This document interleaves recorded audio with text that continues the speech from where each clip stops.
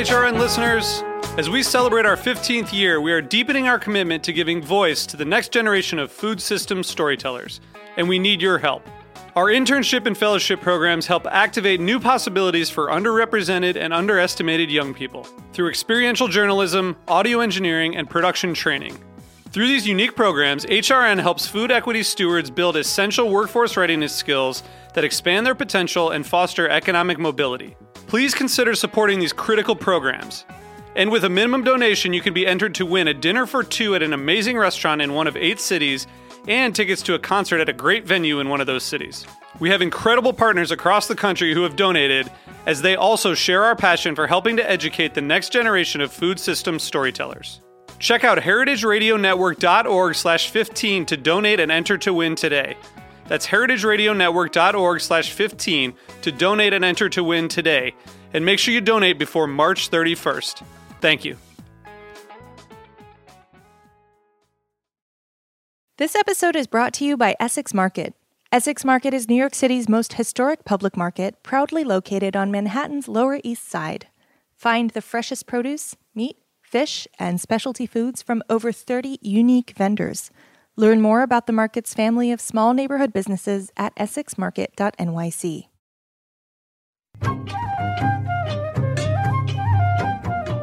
Hi, and welcome to A Taste of the Past. I'm your host, Linda Palaccio, on this journey through culinary history. And today, as we sit here and record this episode of A Taste of the Past, we're still in the midst of the second major wave of the coronavirus pandemic. A vaccine is on its way, but people are understandably getting restless and want to gather with friends and family, especially with the holiday season on the horizon. And we're getting the itch to travel again. Now, believe it or not, there's been somewhat of an upside to all this stay at home and quarantining that we've been under for the past many months. And that is the reversal of some of the destructive environmental effects of too many cars, too much human impact on certain areas. But still, the hospitality industry and tourism has been ravaged. Now, as we look forward to returning to some sort of normalcy in the months ahead, maybe there's a way for a tourism reset. Reset seems to be one of those buzzwords that are supposed to elicit positive reactions, right? Well, think about it. I'm sure that you've all experienced travel to some popular area, whether it's local or abroad, and the crowds were practically intolerable. And the mess left behind certainly made an unappealing sight for sightseeing. But if you get outside the cities, there are places to be discovered and cultures to learn. In fact, some of these cities, unfortunately, have been somewhat abandoned. And we can maybe do some good. Maybe we can help revive the economy of these places, and we can help preserve some of the culture. Well, there have been a couple of interesting articles about that recently, and a term has been pinned to it called regenerative tourism. And that is kind of giving back, if you will, giving back to the area that we're visiting. But, as has been mentioned, it does require an attitudinal shift. And that shift would mean that fewer groups, smaller groups, fewer people, places maybe outside, off the beaten path. And one tour guide who can help set the tone and knows a lot about that is my friend and the wonderful writer, blogger, and travel leader, Elizabeth Minchilli. Elizabeth has been hosting and guiding small groups, primarily in Rome for many years, and now in areas a little further afield in Italy.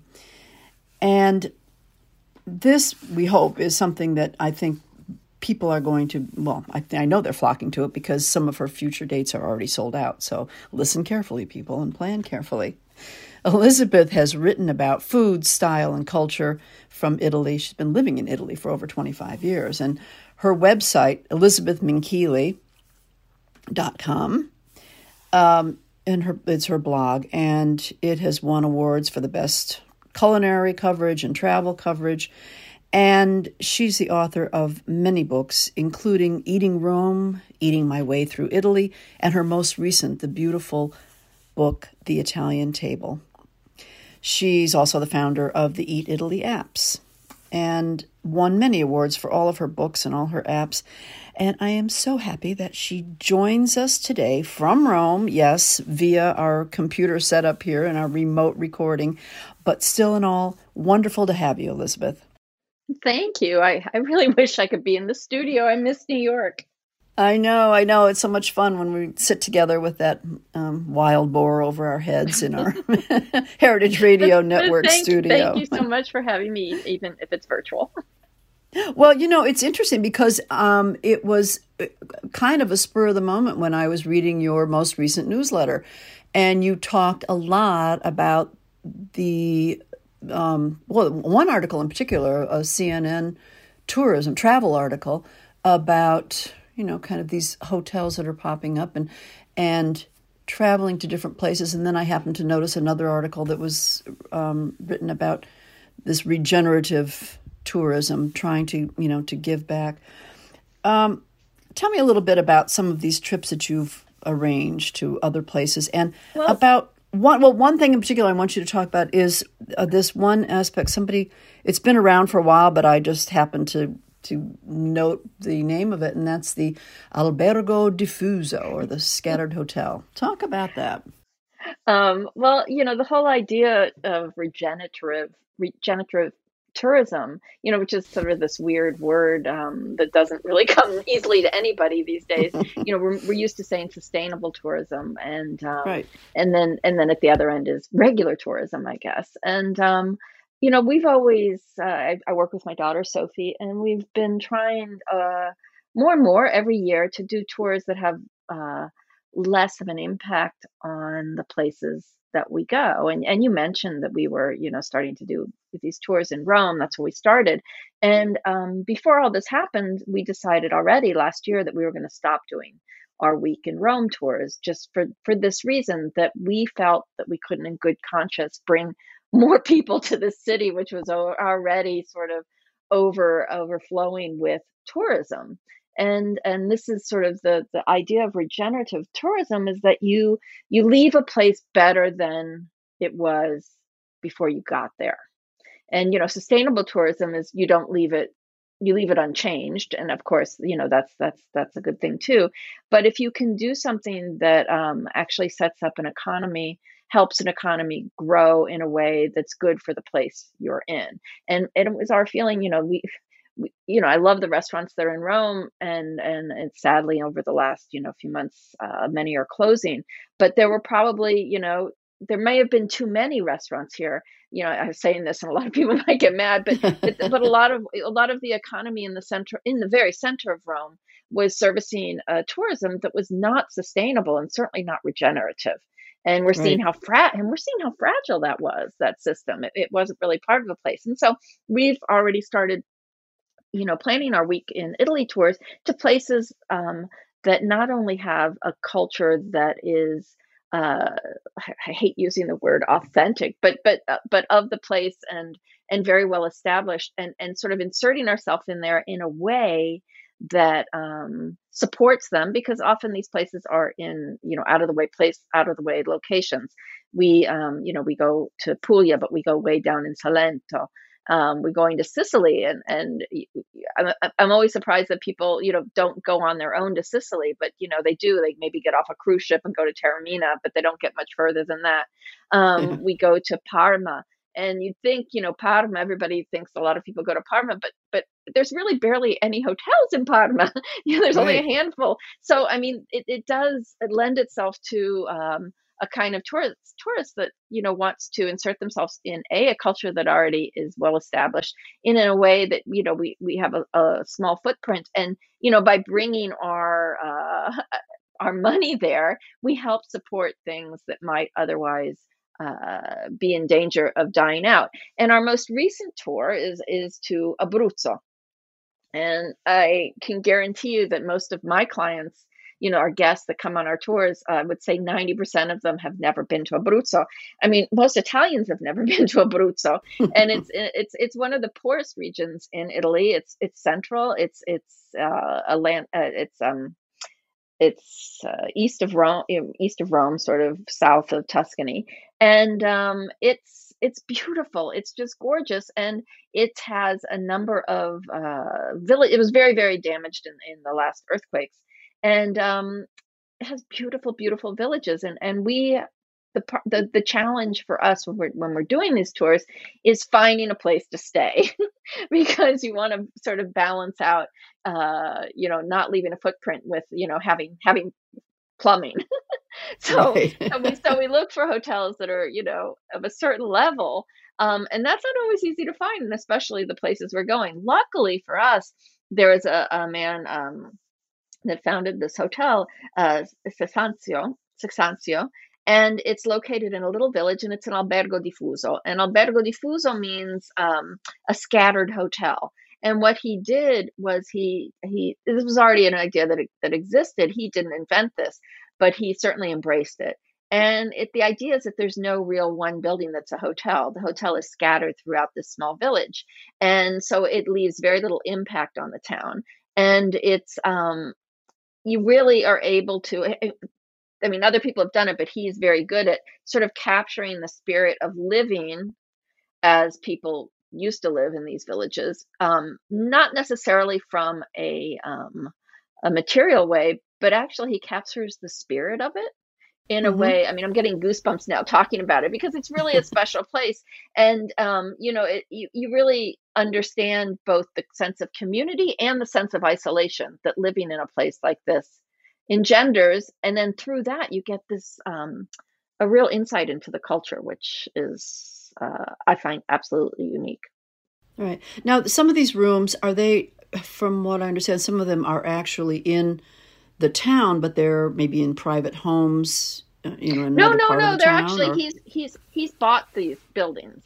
So he's gone ahead. The hotel actually owns the buildings. They're in various buildings throughout the town. I mean, the town is not that big. There's only 2 roads in it and a church. And but is there any town in Abruzzo that's not very exactly. small? Right. They're all very small. Right. Yeah, they're mostly small, but this is really like a little village. And so you'll have a room in one building and another room in another building, and then the cantina, which is one of the places where you can eat, is in another building. Then the restaurant's in another building. The reception, which is barely there, is in another building. And so there's no lobby, for instance. There's some common areas, but you have to sort of make the effort to find them and be in them, and do different things in them. Like one you drink wine in, one you would have a tea in, one you would have dinner in, one they have a kitchen that we use for cooking classes. And each of the rooms are done in such a way that the materials are all local, all handcrafted, and not there's no upholstery there. There's no soft chairs. Even though the rooms are quite luxurious, there's no couches. There's a hard bench that's made out of handcrafted wood. There's the beds are made with mattresses that are still stuffed with wool, so they're kind of firm. But now wait a minute, I'm not so sure this is sounding good. No. No, I know, and when I say it out loud, but the thing is, it's not like going and staying at a Four Seasons hotel. But Right. you go and stay at a Four Seasons hotel, and the Four Seasons hotel, for a reason, are exactly the same whether you're in Beijing or whether you're in Bel Air. That's right. I mean, the joke is what you can't remember which day it is because you're in the same hotel with the same exactly furnishings. The same hotel. Right. So this is so different that it really makes you. But it's very luxurious. The sheets are hand woven. The blankets are hand woven. It's a luxury, a different kind of luxury, I think. And it's one that really changes the way you think, which is, I think, these days, to have that kind of experience is luxury in itself. It's not roughing it, it's not camping or anything, but it's really entering into a culture. Yeah. And I think that what you mentioned, entering into a culture is so important. I mean, how many people, travel to, the major sites, Paris, Rome, Florence, and they come back and they say, well, yeah, I saw all the, I clicked everything off my bucket list and I saw all the major sites, but did they ever sample what was really a classic dish of food? Did they ever really get a sense of the culture and the people? I mean, most likely not. They are in these huge, many of them go on these big tour, and I'm not, not dissing the experience of being able to go, but they're on these large tour buses in large groups and kind of shepherded through. But I think we can diss that kind of tourism just a bit. Yeah, well, okay, all right. No, just because it was so damaging. Yes, because now you see the cities that have depended on this kind of tourism. New York, look at what's going to happen to New York that depended on this kind of tourism. And I mean, not that there's big buses of people going through New York, but there's big groups of people, and it's a kind of mass tourism that we're seeing now is not sustainable. And it wasn't sustainable. It's not sustainable for Rome, for London, for Paris. And we're switching over to a different kind of tourism that, yes, maybe it's going to be more expensive. But the sort of tourism that was less expensive, I think, was sort of a false economy. And, there was the Airbnb experience, which is totally failing now. And and I don't know. I mean, we all profited off of it, and we all, enjoyed it. We all were able to take cheap flights places, but at what cost? Right. And so now I think everybody's trying to figure out the next next step, and it's not easy to figure it out. Nobody knows. Right. But I think I think we're on the right track to sort of go off the beaten track and go to these small places and try and give support to smaller communities in a way that matters. That's right. And there was this one, maybe it was Sextantio, that wasn't there a town that was all but abandoned? I mean, you read about this. I've read about this a lot over the years, where a lot of these smaller towns have been, quasi abandoned, and people were selling homes for next to nothing, right? Yeah, well, Santo Stefano, where Sestancio is, was completely abandoned, and Matera, where the other Sestancio is, again was also abandoned. And now, in the last year or so, we've been hearing about these other towns, say in Sicily, that are offering houses for €1 if you come and restore them. And there's endless abandoned towns, and where after World War II, a lot of the population left the cities, left these towns to go in either to the cities to find jobs and work, or left the country, going to Australia or America or Canada. That's right. To find work. Yeah. And so now people are buying these places, and it's not cheap to restore these houses.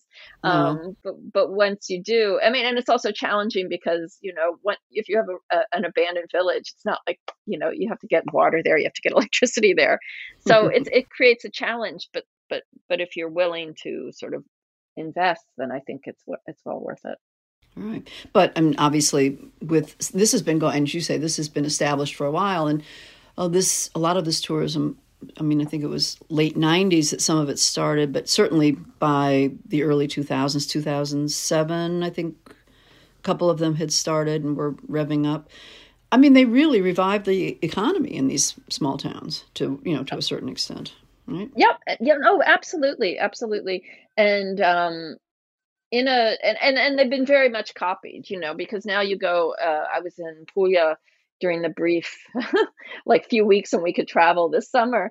And my daughter and I and my husband, Domenico, we were going to all these small towns, and they're all full of little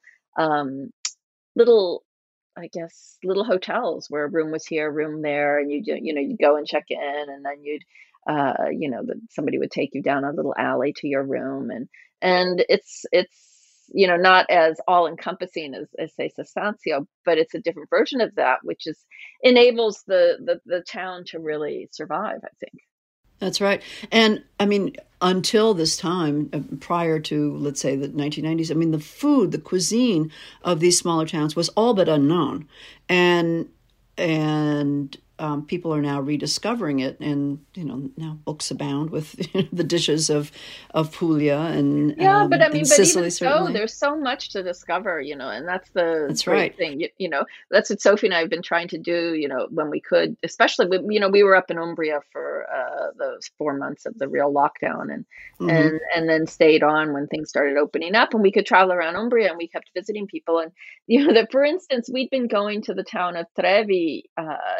We do tours in Umbria too, by the way, and we've been going to the town of Trevi, for forever.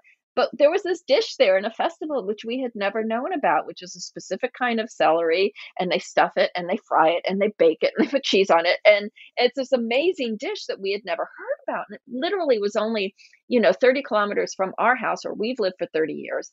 And, Hmm. so I'm just saying, even though there's books, galore out there about regional Italian cuisine, there's still something in the next town that you've never heard of. That's So, right. there's no lack of places Well, to and discover. that's what I want to talk about. I want to get to the food and your cooking and food experiences that you give people. So we're going to take a short break, and when we come back, we're going to talk about the cuisine of these places.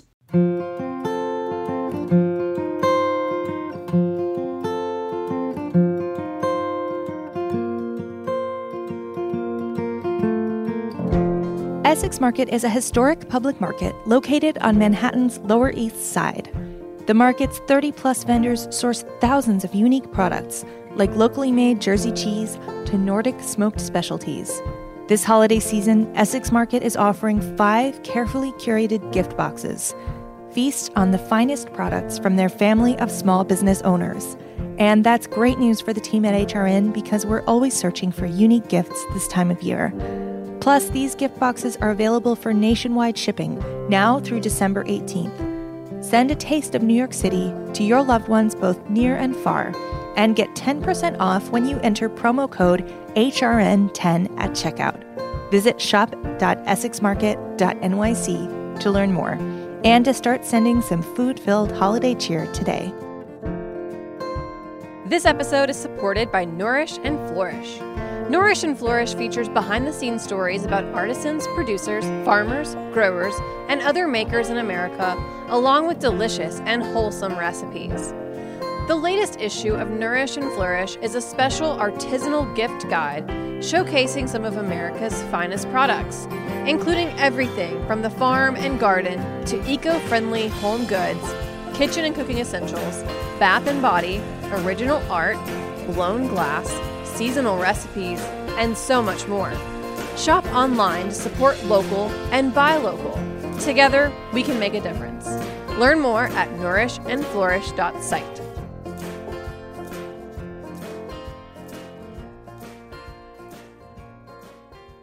Hi, we're back, and I'm speaking with Elizabeth Minchilli, a food writer and travel writer and tour guide, culinary tour. I guess, what would you call yourself, Elizabeth? A culinary tour guide?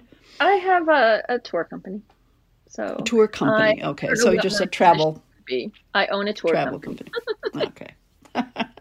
All right, but you've always focused on the food, which, of course, you're in I have. Italy. What else do you focus on, right? You Well, focus on I food. was originally an art historian, and I wrote a long time about design and architecture. So I bring that to the table as well. Mm-hmm. But for Mm-hmm. the last, say, 12 years, I've focused mostly on food. Sure, you see all the statues and you got to eat. You get hungry. Exactly. So- Get hungry. and the gardens. You wrote beautiful garden books too. Yeah. Yeah. So you and Sophie, your daughter she's doing a bang of business on her own. I mean, she's really grown into the business with you. It's wonderful to see. Oh, yeah. Thank you. Tell me, let's say you take a group, describe. First of all, people have to understand these towns that we were talking about.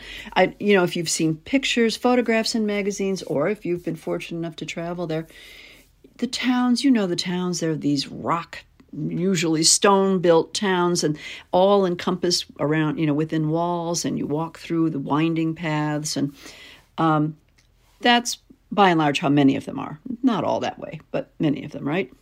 Oh, I would say a good percentage of them are like that. Right, And right. and we and for instance, I can tell you we were talking a bit about the cuisine and how we approach food in our tour. Yes. And for me, I mean, for instance, I'll talk about our Umbria tour, and our tours are 6 days long, and each day we visit usually another small town, and food is the focus, but that's only a way to put culture in context.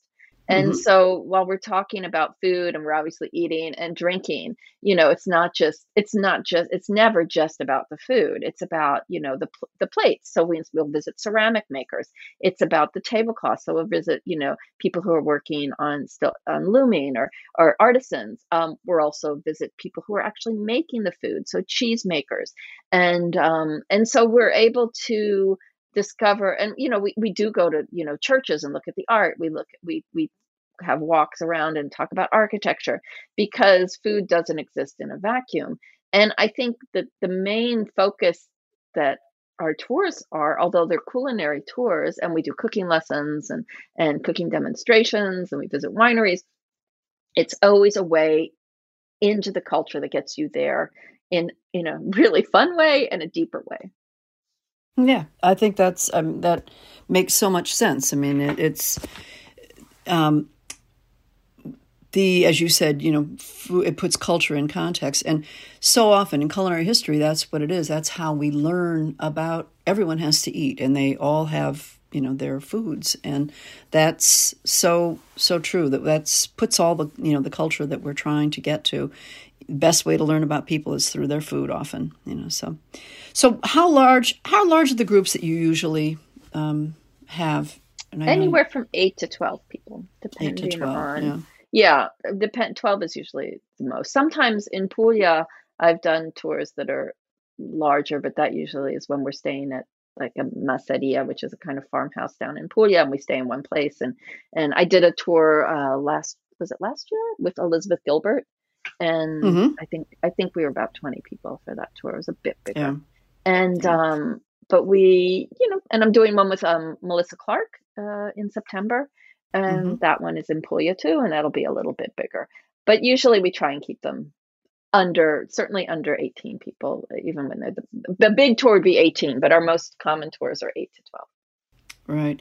And you have an opportunity. Do you have cooking classes with them as well, don't you? We do, and I usually at least once or twice a year collaborate with somebody who's either a chef or a cookbook author. So I'm working with Melissa Clark. We're doing the Abruzzo tour. Evan Kleiman is coming with us. And Mm-hmm. so Evan's a cookbook author. She also has a radio show, Good Food, KCRW, Good Food. And so KCRW, right. yeah, and so she's going to be doing some cooking classes along with the ladies from the town, and so we always do cooking classes, cooking demonstrations. Right. Usually, sometimes they're in a restaurant, sometimes they're in the kitchens of people's homes. We're doing a tour next November with Pasta Grannies. Do you know Pasta Grannies? Vicky Yes, of Venison. course. Yes, So she's been on the show, right? yeah, so Vicky and I are doing a tour together in November, and that's focusing on the culture of pasta grannies around Parma. And so I really love collaborating with people like that who Mm-hmm. do things that similar to me, either write or have radio shows or and exploring that side of they bring in something new to the experience as well. Right, right. Certainly when they know the area. Well, we can only hope that this will be open and go through. I mean, I know that a lot of the spring events are sold out. They are. Yeah, which is Well, wonderful. no, I have room in the spring events, actually. The ones in the fall, or I have rooms in May and June, or I still have places open. Okay.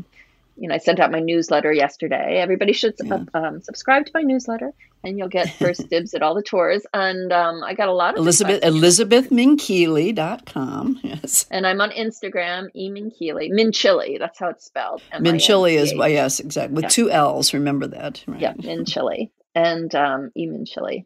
And so we're no, we have some spaces next year. And obviously good. a lot of our tours were moved from last year to the coming year.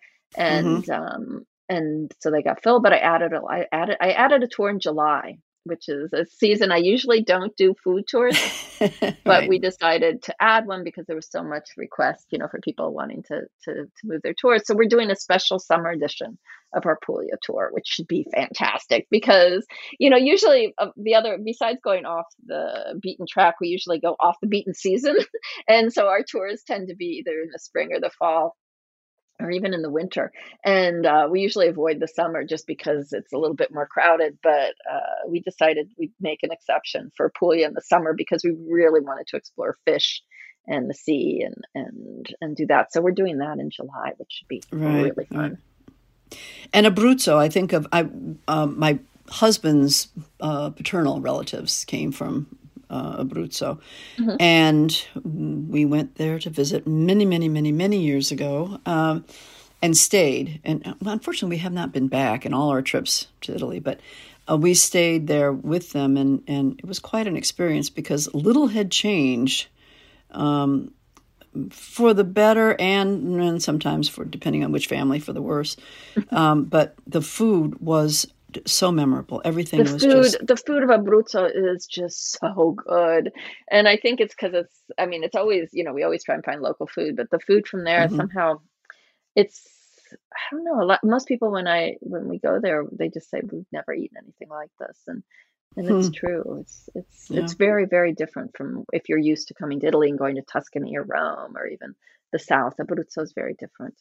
That's right. And I remember we left and we had to eat. It was around Easter time, so of course there were two sides of the family. His father, his paternal grandmother and grandfather, that came from two different, homes nearby. But we had to eat Easter lunch at both homes because we didn't want to offend anyone. Right. It was, if you think it's the most wonderful thing in the world, well, it was wonderful, but boy, we paid for it. By the time you got to that third lamb. Yeah, right, exactly. And one of the the food at one of the homes was still cooked over an open fireplace. Period. That was it. Waiting for the water to boil in the open fireplace for the pasta, for the alla chitarra pasta. So many wonderful things, and generous people too. I'm sure you must find this in your trips and your tours, that the people are so open and so generous. Yeah, and I've actually met during this time of being at home and being so active on social media. I've actually met a lot of people through, say, Instagram, that are there, younger people. And that's really the great thing, too, is that we're meeting, you mentioned my daughter, Sophie, who's, 30 years old, and she's, very involved in the food scene here. And there's so many people of her age that are now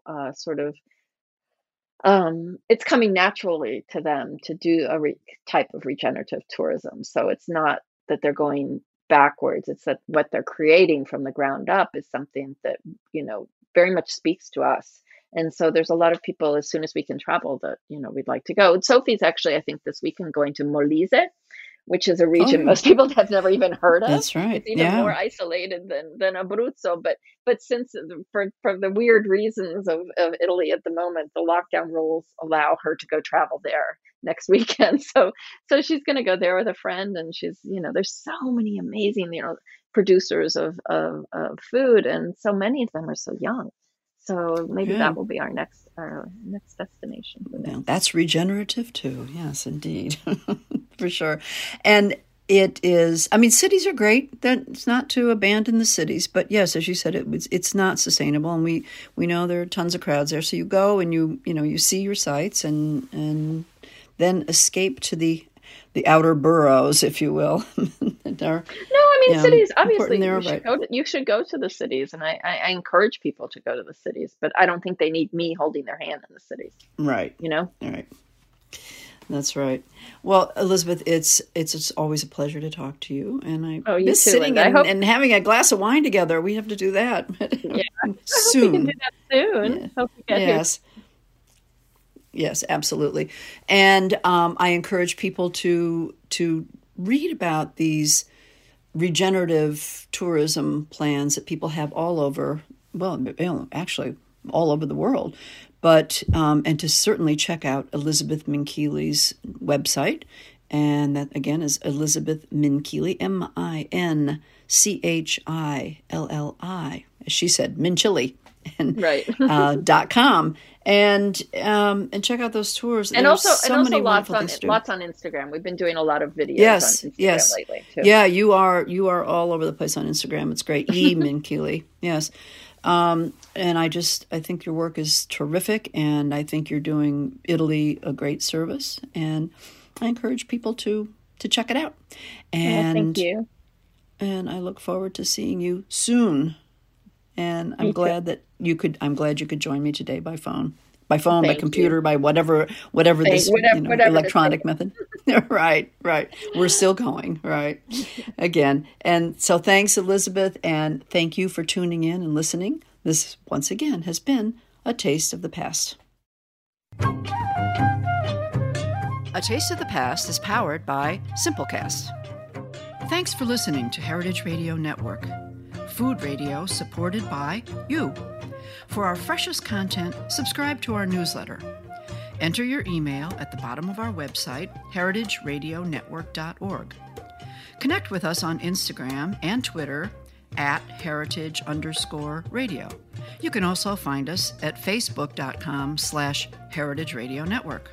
Heritage Radio Network is a nonprofit organization driving conversations to make the world a better, fairer, and more delicious place.